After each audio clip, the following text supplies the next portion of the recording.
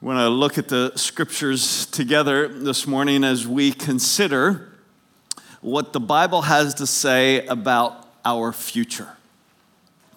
It's one of the things that's most compelling to us. It creates our curiosity like few other things.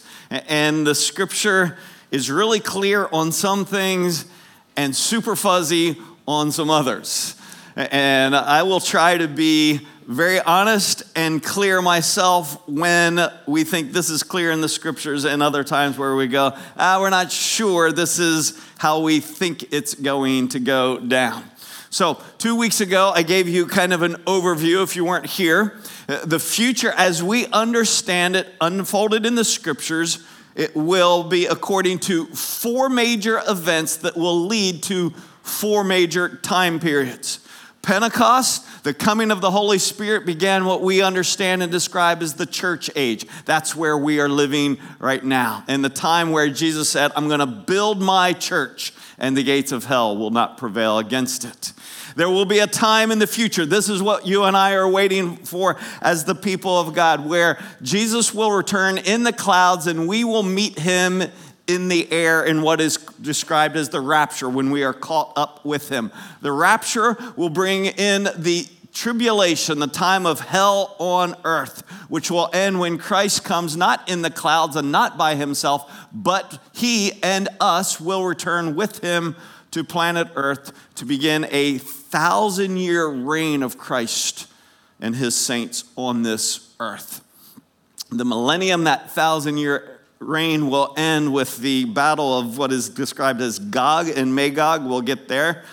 Gog and Magog, which will bring the end of this earth and the final judgment, the great white throne judgment, where all who have ever lived and whose names have not been written in the book of life will be judged according to their works.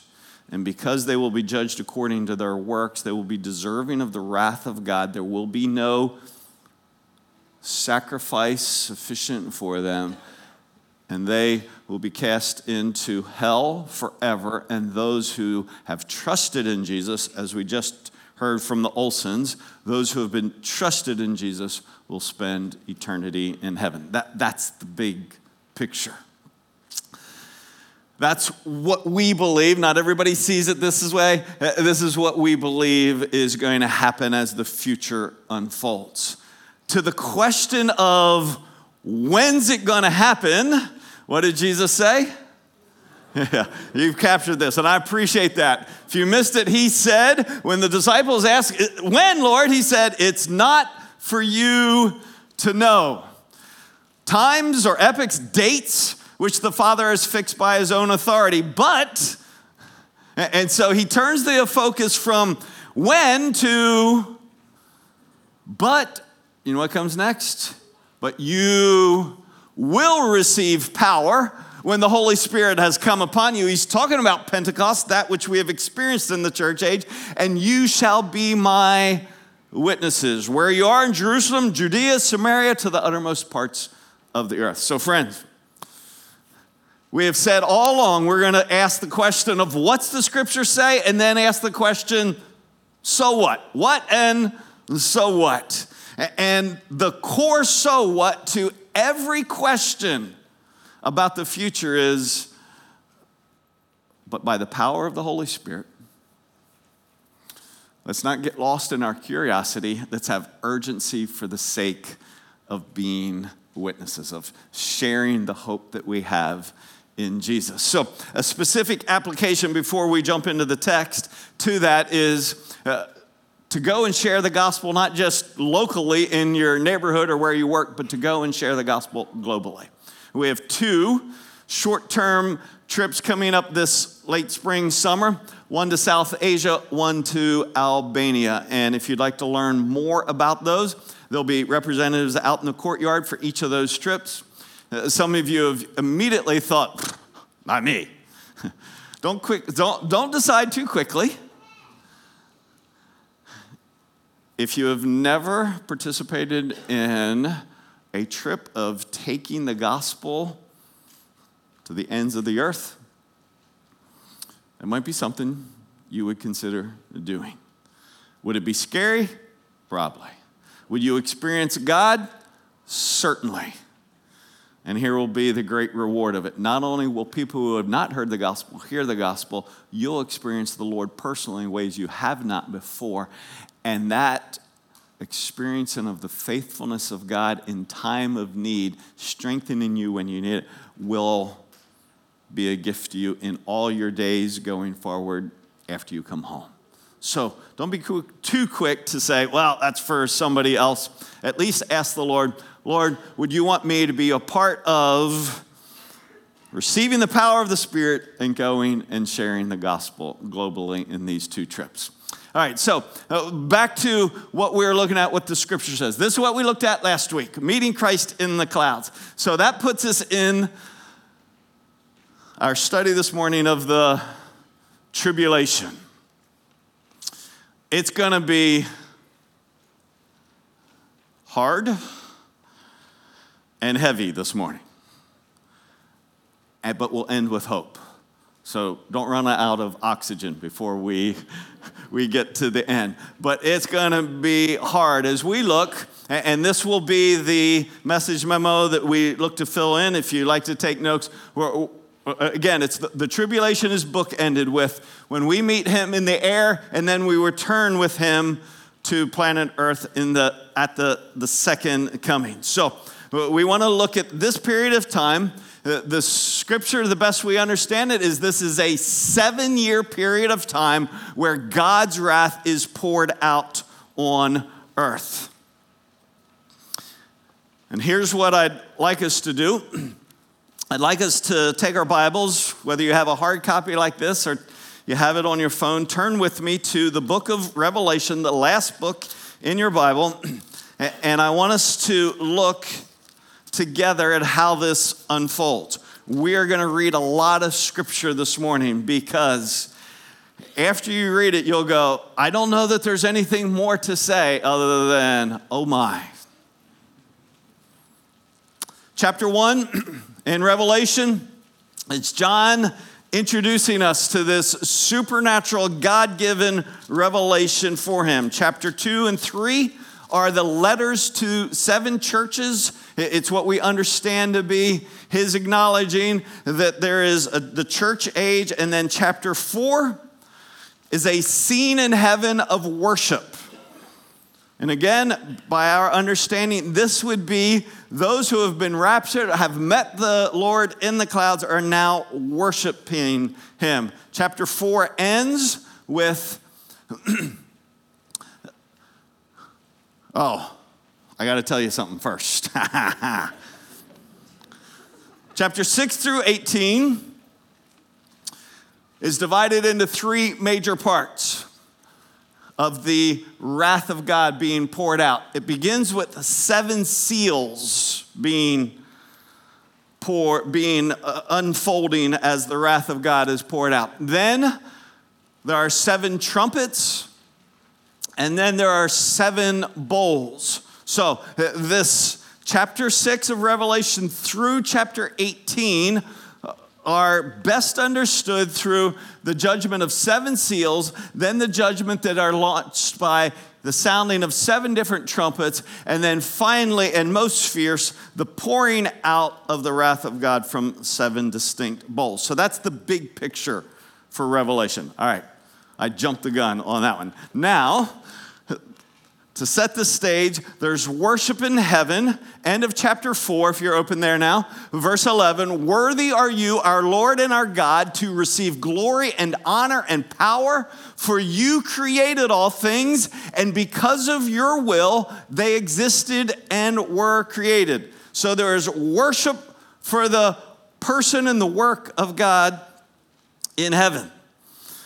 Then chapter 5, verse 2 asks this question. And I saw a strong angel proclaiming with a loud voice, who is worthy to open the book and to break its seals? And no one in heaven or on earth or under the earth was able to open the book or to look into it. Then I began to weep greatly. This is the Apostle John saying, because no one could, I began to weep greatly. No one was found worthy to open the book or to look into it. And one of the elders said to me, stop weeping. Why? Behold, the Lion that is from the tribe of Judah, the Root of David, has overcome so as to open the book and its 7 seals. Who's the elder referring to? He is referring to that Jesus is the one and the only one who has authority to open the book and break the seals. He is the one and the only one who has the authority to begin this pouring out of God's wrath on earth. So here it begins in chapter 6. Now let me describe to you something before we read it all. It says, break the seal. You might think of a scroll with a seal on it like this. Except this one has not one seal, but it has 7 seals according to the scripture. And who has the authority? And the only one who has authority to open it is Jesus. Now you may go, well, if it has 7 seals, well, why are you only showing one? Because I would have always imagined, well, there'd be 1, 2, 3, 4, 5, 6. It's like really, really sealed. But it's not just, it's really, really, really sealed. 7 seals meaning that the first seal, which we're going to read about, is broken, and there is some unfolding of the wrath. And then what do you see? Another seal.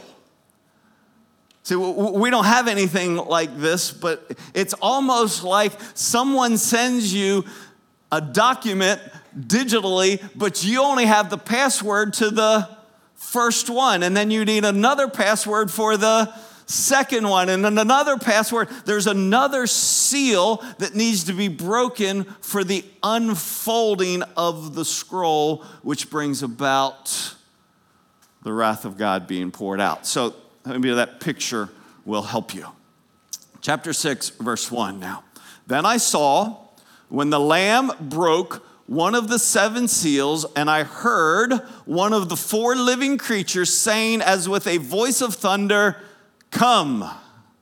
I looked, and behold, a white horse, and he who sat on it had a bow. And a crown was given to him, and he went out conquering and to conquer. When he broke the 2nd seal, I heard the 2nd living creature saying, "Come." And another, a red horse, went out, and to him who sat on it, it was granted to take peace from the earth, and that men would slay one another, and a great sword was given to him. When he broke the 3rd seal, I heard the 3rd living creature saying, "Come." I looked, and behold, a black horse, and he who sat on it had a pair of scales in his hand. And I heard something like a voice in the center of the 4 living creatures saying, "A quart of wheat for a denarius, and 3 quarts of barley for a denarius. And do not damage the oil and the wine." When the Lamb, Jesus again, when the Lamb broke the 4th seal, I heard the voice of the 4th living creature saying, "Come."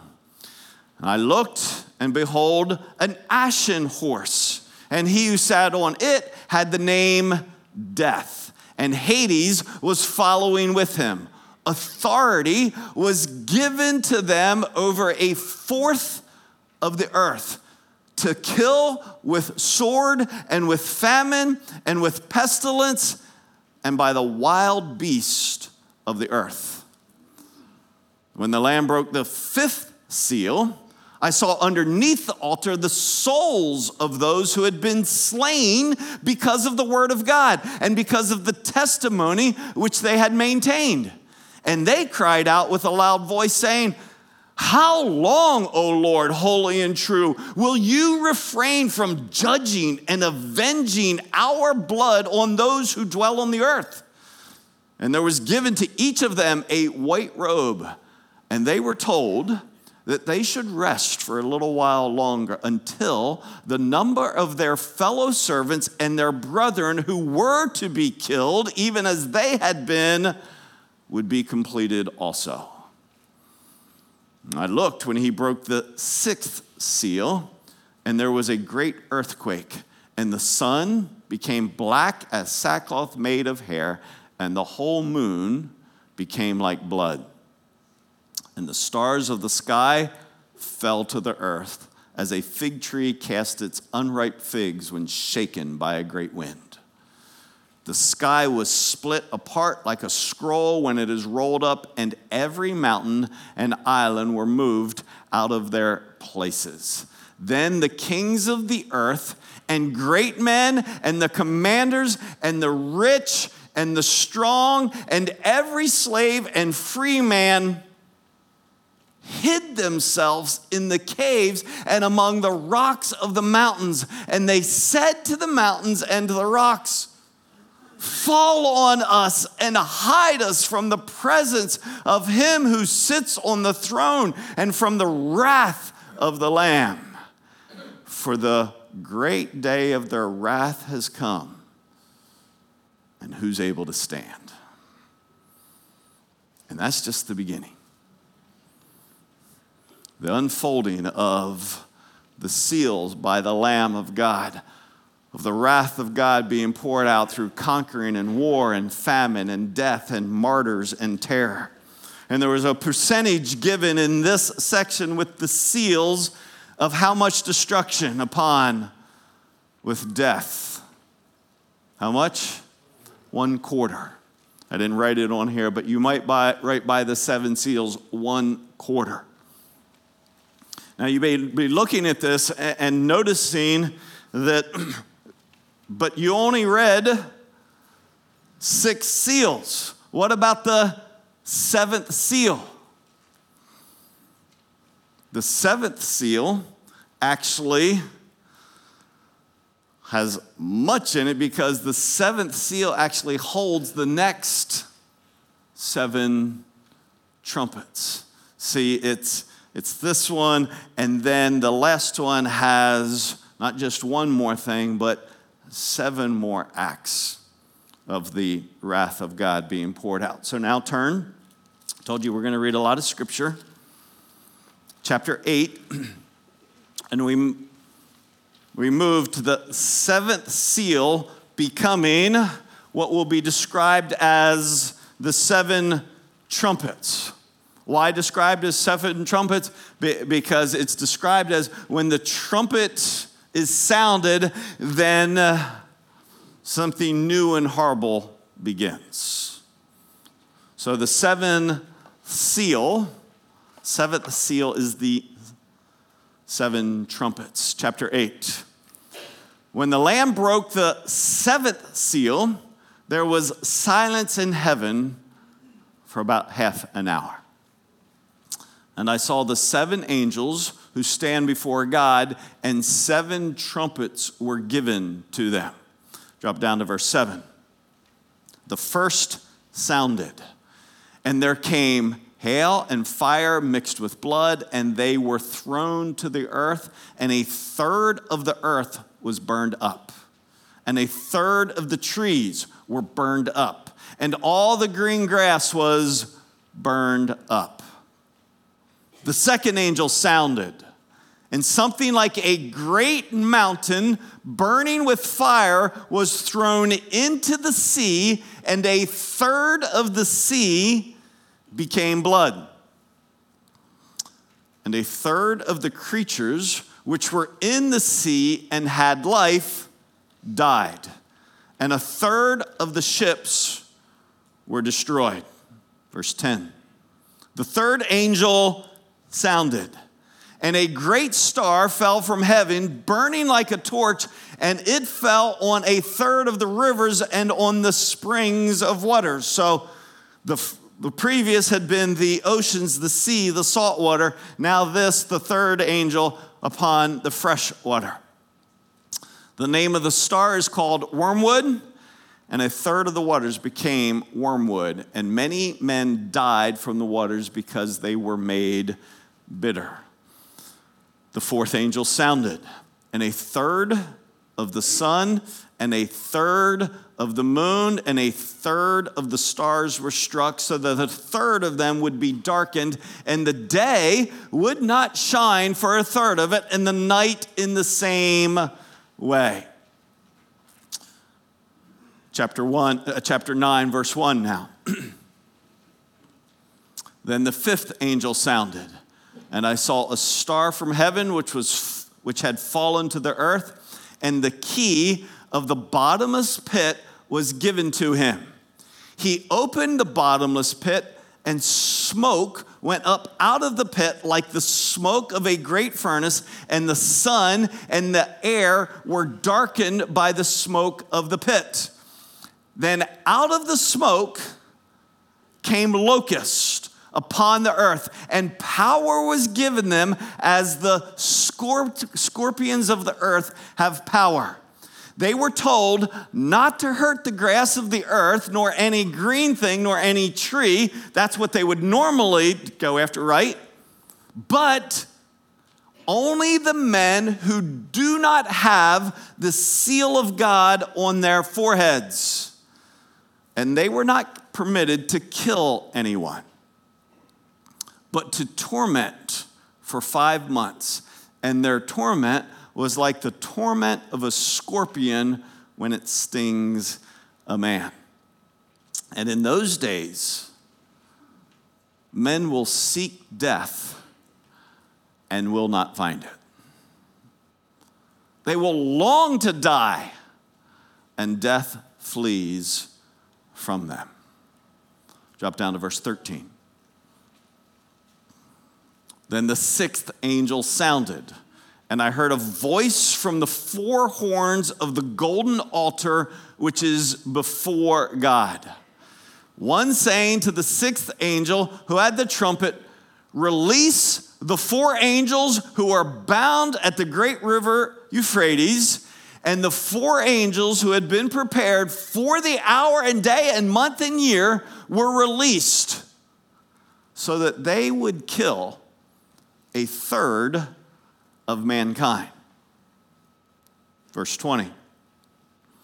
The rest of mankind, who were not killed by these plagues, did not repent of the works of their hands, so as not to worship demons and the idols of gold and of silver and of brass and of stone and of wood, which can neither see nor hear nor walk. And they did not repent of their murders, nor of their sorceries, nor of their immorality, nor of their thefts. So the seven trumpets, again, like the seven seals, we see seven trumpets: fire, blood, poison, darkness, locusts, and death. Last time it was a quarter. This time it is 1/3.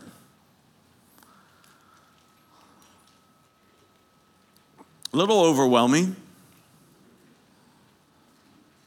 to think of all that's happening and then to read they want to die, they can't die, but they refuse to. Did you see it? They refuse to repent, to turn from their ways. So the seventh trumpet will sound, which will unleash the seven bowls. But that actually doesn't happen until later in the book of Revelation, because the next chapters 10 through 14, take an interlude from the pouring out of the wrath of God, and they introduce the main characters that are happening during the tribulation. What we've already read, some of the characters that are introduced have already been active, so it's not chronological in that sense. It's just a pause in the action to do some, if you will, character development. In chapter 10 through 14, we're introduced to the two witnesses. One of the biggest questions that I'm always asked is this: in the tribulation, will there be opportunity for people to be saved? And the answer is 100% yes. We know that because some of what we just read described about those who had been killed because of their testimony during the tribulation. Well, if it's their testimony during the tribulation and all who had trusted in Jesus had been raptured prior to the tribulation beginning, then those are folks who came to Christ after the rapture in the tribulation. How? 3 sources by which folks would come to Christ in the tribulation. The two witnesses. The scripture never defines clearly the identity of these two witnesses. Many would suggest they are resurrected Moses and Elijah, because they come with great power and what the scripture describes as a supernatural protection upon them, by which those who seek to resist them and want to kill them can't. For 3.5 years, they serve as witnesses during the tribulation. Then they are killed. The beast, who will be introduced to in a moment, is able to kill them. And they are dead for 3 days and then raised from the dead. There are also 144,000 Jews who are referenced during the time of the tribulation. Those who place faith in Jesus. They certainly will be instruments through which others will believe in the Lord Jesus. And finally, though the church, the people of God, will be raptured, I can imagine how many of these are left behind. And there will be a tremendous witness of the Word of God. Maybe you have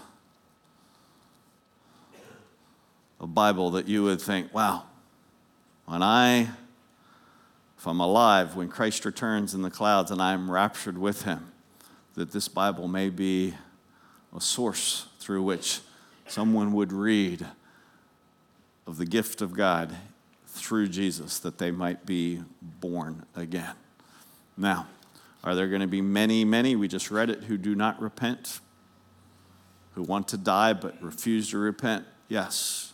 There will be those who end up coming to Christ. I believe so. The two witnesses.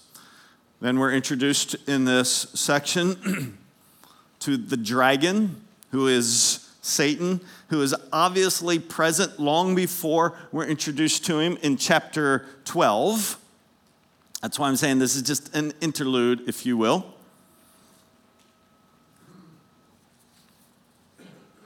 Third, the Antichrist. And fourth, the false prophet. Those who will deceive, and people will put their trust in them, but they will be the unholy trinity.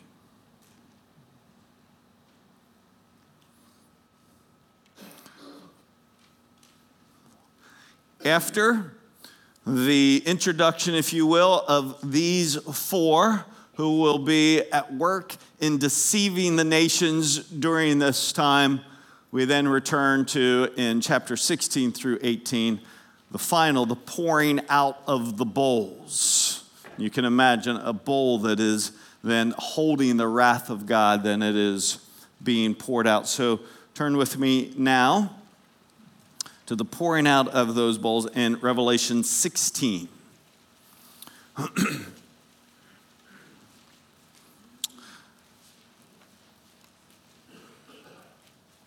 Then I heard a loud voice, beginning in verse 1, from the temple, saying to the 7 angels, "Go and pour out on the earth the 7 bowls of the wrath of God."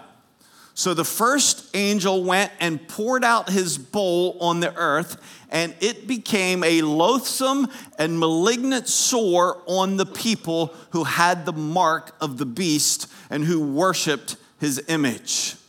The second angel poured out his bowl into the sea, and it became blood-like that of a dead man, and every living thing in the sea died. So we had gone from a quarter to a third to now everything. Verse 4, then the third angel poured out his bowl into the rivers and the springs of waters, and they became blood. And I heard the angel of the waters saying, "Righteous are you who are and who were, O Holy One, because you judge these things. For they poured out the blood of saints and prophets, and you have given them blood to drink. They deserve it." I don't know what you think about that. But this is the justice of God, that those who have suffered by their own blood have been waiting upon. And so, not in a mean-spirited way at all, in a God-glorifying way, they say, they took our blood, now they will drink blood, and they deserve it. Verse 7, and I heard the altar saying, "Yes, O Lord God, the Almighty, true and righteous are your judgments." This is right. Verse 8, the fourth angel poured out his bowl upon the sun, and it was given to it to scorch men with fire. Men were scorched with fierce heat, and they blasphemed the name of God who has the power over these plagues, and they did not repent so as to give him glory. Then the fifth angel poured out his bowl on the throne of the beast, and his kingdom became darkened, and they gnawed their tongues because of pain. And they blasphemed the God of heaven because of their pains and their sores, and they did not repent of their deeds. Drop down to verse 17. Then the seventh angel poured out his bowl upon the air, and a loud voice came out of the temple from the throne, saying, "It is done." And there were flashes of lightning and sounds and peals of thunder, and there was a great earthquake such as there had not been since man came to be upon the earth. So great an earthquake was it, and so mighty. The great city was split into 3 parts, and the cities of the nations fell. Babylon the Great was remembered before God to give her the cup of the wine of his fierce wrath. And every island fled away, and the mountains were not found. And huge hailstones, about 100 pounds each. You've seen golf ball size, maybe. Hailstones about 100 pounds each came down from heaven upon men, and men blasphemed God because of the plague of the hail, because its plague was extremely severe. And so we have sores, death, blood, fire, darkness, drought, and earthquake. This is the most fierce, and so we get full 7 bowls.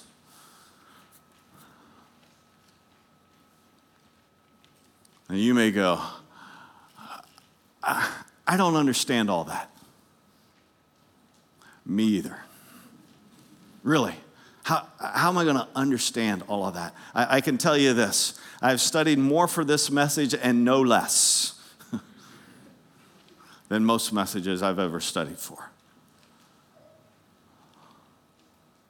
But let's not get lost in that which is exceedingly clear.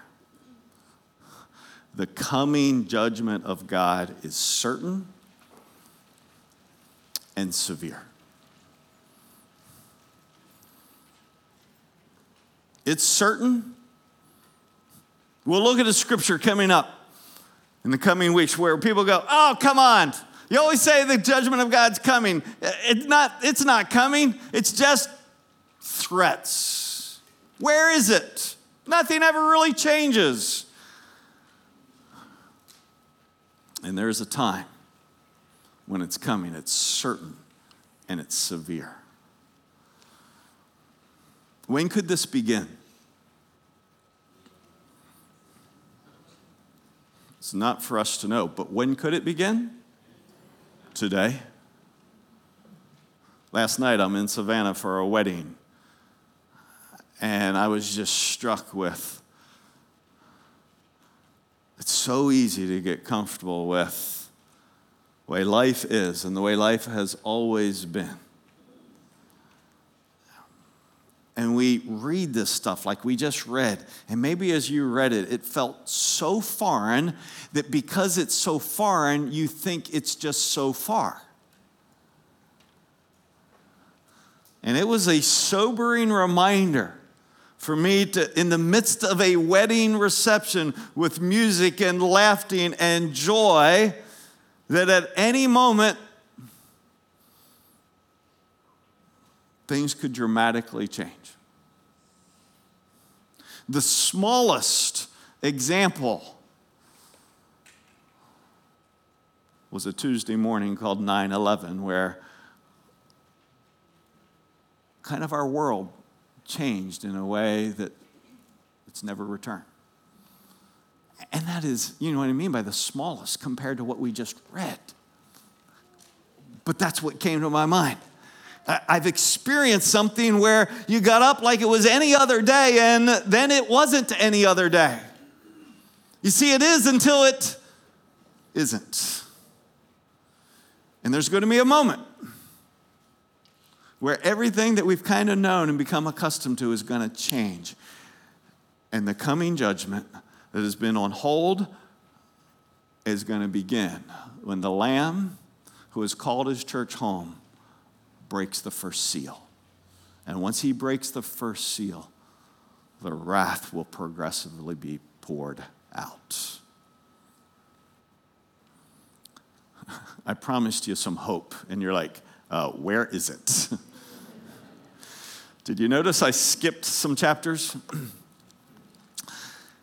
Because one of the joyful moments for me in this study was the recognition that throughout Revelation 6 through 18, with all hell being poured out on earth, there are actually moments of worship.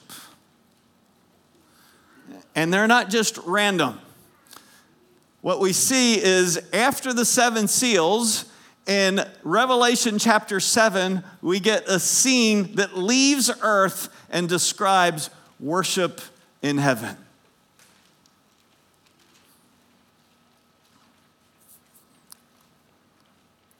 Dramatically different.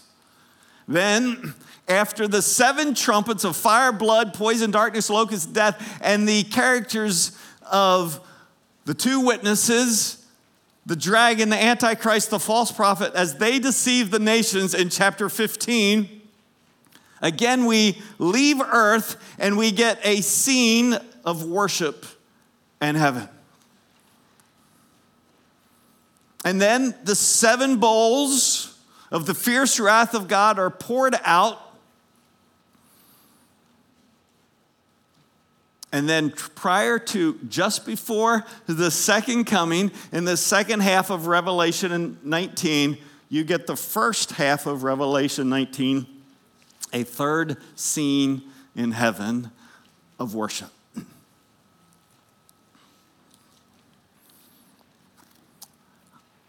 I don't think that's random. Now, let me give you a little freedom here. I was struck.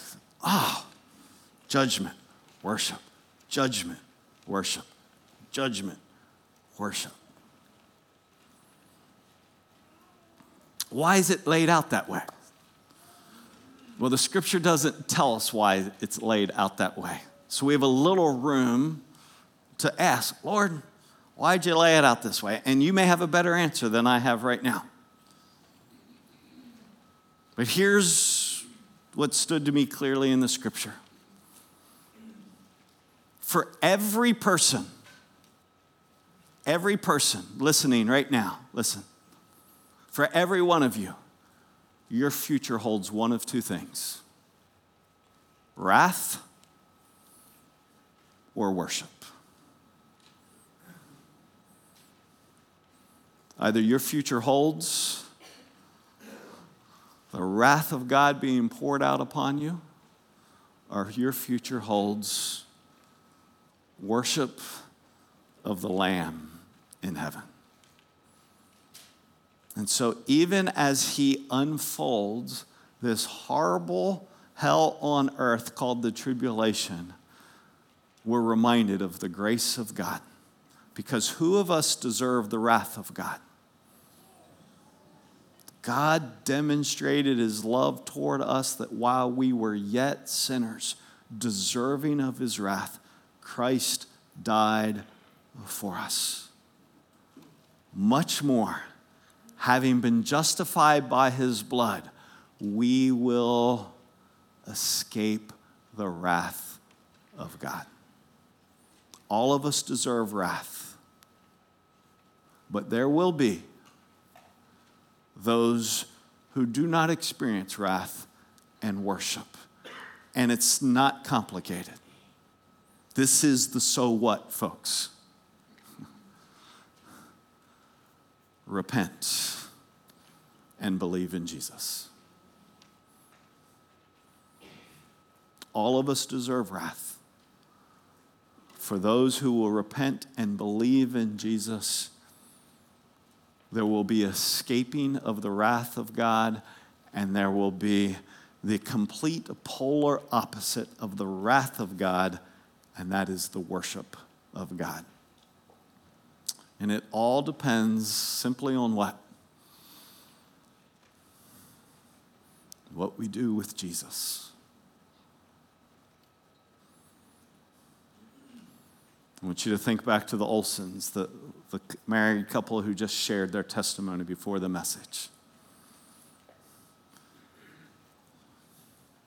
She said she was 27 years old before she heard that salvation is by grace. Did you hear that? That it's not by our works. Some of you need to hear that right now. You will not be saved according to your works. You deserve wrath because of your works. You will never be good enough. You and I can only be saved by believing in what Jesus has done on our behalf. So repent, what's that word mean? Change your mind. Change your mind that you don't need Jesus. Change your mind that you're good enough. Change your mind that this is something far off that you're never going to have to deal with. Change your mind and believe in Jesus. That's the so what. That you would not be the ones, if he comes in your lifetime, who would gnaw on their tongues and want to die and can't. It's horrible. More horrible than I can imagine. Because all we did was read words. But there is hope that you can escape the wrath and engage in worship. Have you trusted in Jesus? If you have, here's what I want us to end with. If you have, those chapters record for us a portion of that which we'll declare in heaven. And so how I want us to close is this, is I'm going to read for us what I would simply describe as some of the songs of heaven. And I'm going to read sections that describe the situation. And then when we get to parts where it says we're going to sing or we're going to declare, the font's going to turn to yellow, and that means you're going to join with me. And with a sense of absolute gratitude that you have been given the opportunity to worship instead of experience wrath, I hope you'll join with me loudly, joyfully, with one accord. As a little bit of a taste of heaven, because it's going to be bigger than us. North, you'll be included. It's going to be every tongue and tribe and people. It's going to be loud. How loud? As bad as the hell on earth will be as great as the worship in heaven. So stand with me, and I'm going to read for us, and you're going to join me with what we declare, except for one section. In chapter 15, it will be the voices of those who came to Christ and died as martyrs in the tribulation. I'll read that for us. And you just think about their worship and what's coming out of their mouth.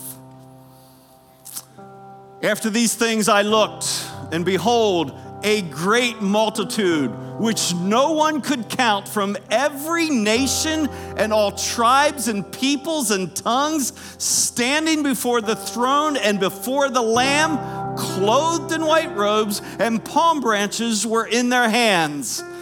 They cry out with a loud voice, saying, "Salvation to our God, who sits on the throne, and to the Lamb." And all the angels were standing around the throne and around the elders and the four living creatures, and they fell on their faces before the throne and worshiped God, saying, "Amen, blessing and glory and wisdom and thanksgiving and honor and power and might be to our God forever and ever. Amen." And I saw something like a sea of glass mixed with fire, and those who had been victorious over the beast and his image and the number of his name, standing on the sea of glass, holding harps of God. And this is the tribulation martyrs, they sang the song of Moses, the bondservant of God, and the song of the Lamb. Great and marvelous are your works, O Lord God, the Almighty. Righteous and true are your ways, King of the nations. Who will not fear, O Lord, and glorify your name? For you alone are holy. For all the nations will come and worship before you, for your righteous acts have been revealed. And after these things, I heard something like a loud voice of a great multitude in heaven saying, "Hallelujah! Salvation and glory and power belong to our God, because his judgments are true and righteous. For he has judged the great harlot who was corrupting the earth with her immorality, and he has avenged the blood of his bondservants on her."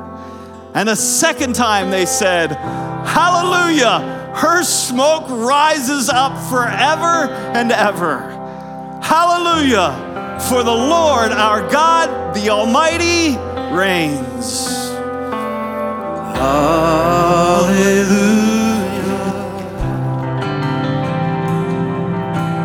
Hallelujah. For the Lord God Almighty reigns. Hallelujah.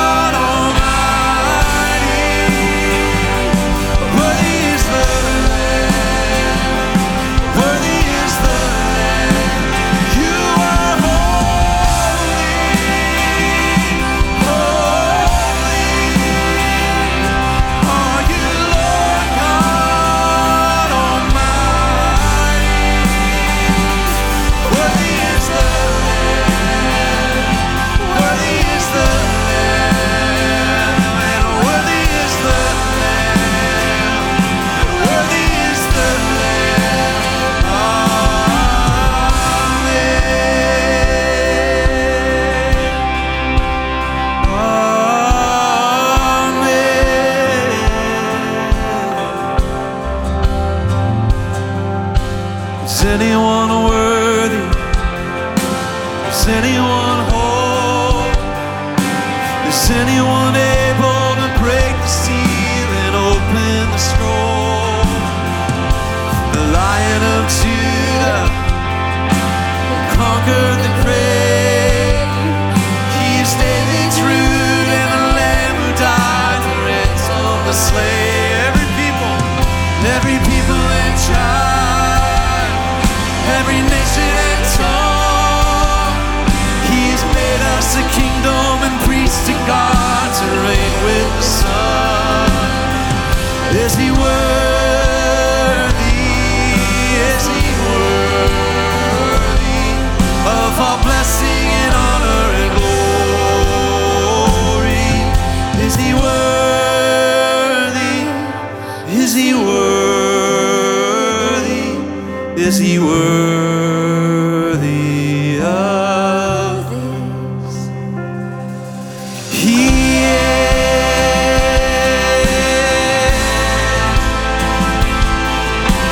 is worthy. He is worthy. He is. He is worthy. He is worthy. He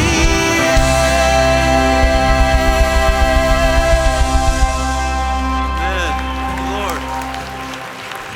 Oh, so friends, so good. Just a taste, right? But it is the power of the gospel to say for all who would believe. So don't wait. We want you, if you have not placed faith in Jesus, we want you to be with us as we sing, and we sing like that before our Savior. So if we can talk with you, have a conversation with you, we would love to do that. We would like you not to leave with questions, but if we can answer questions for you, we'd love to do that. If we can pray for you, we have men and women who are available between the auditoriums who are there for that purpose, to pray with you individually. So I hope you'll do that, and I hope you'll be blessed the rest of the day, and we'll see you next time. Good morning.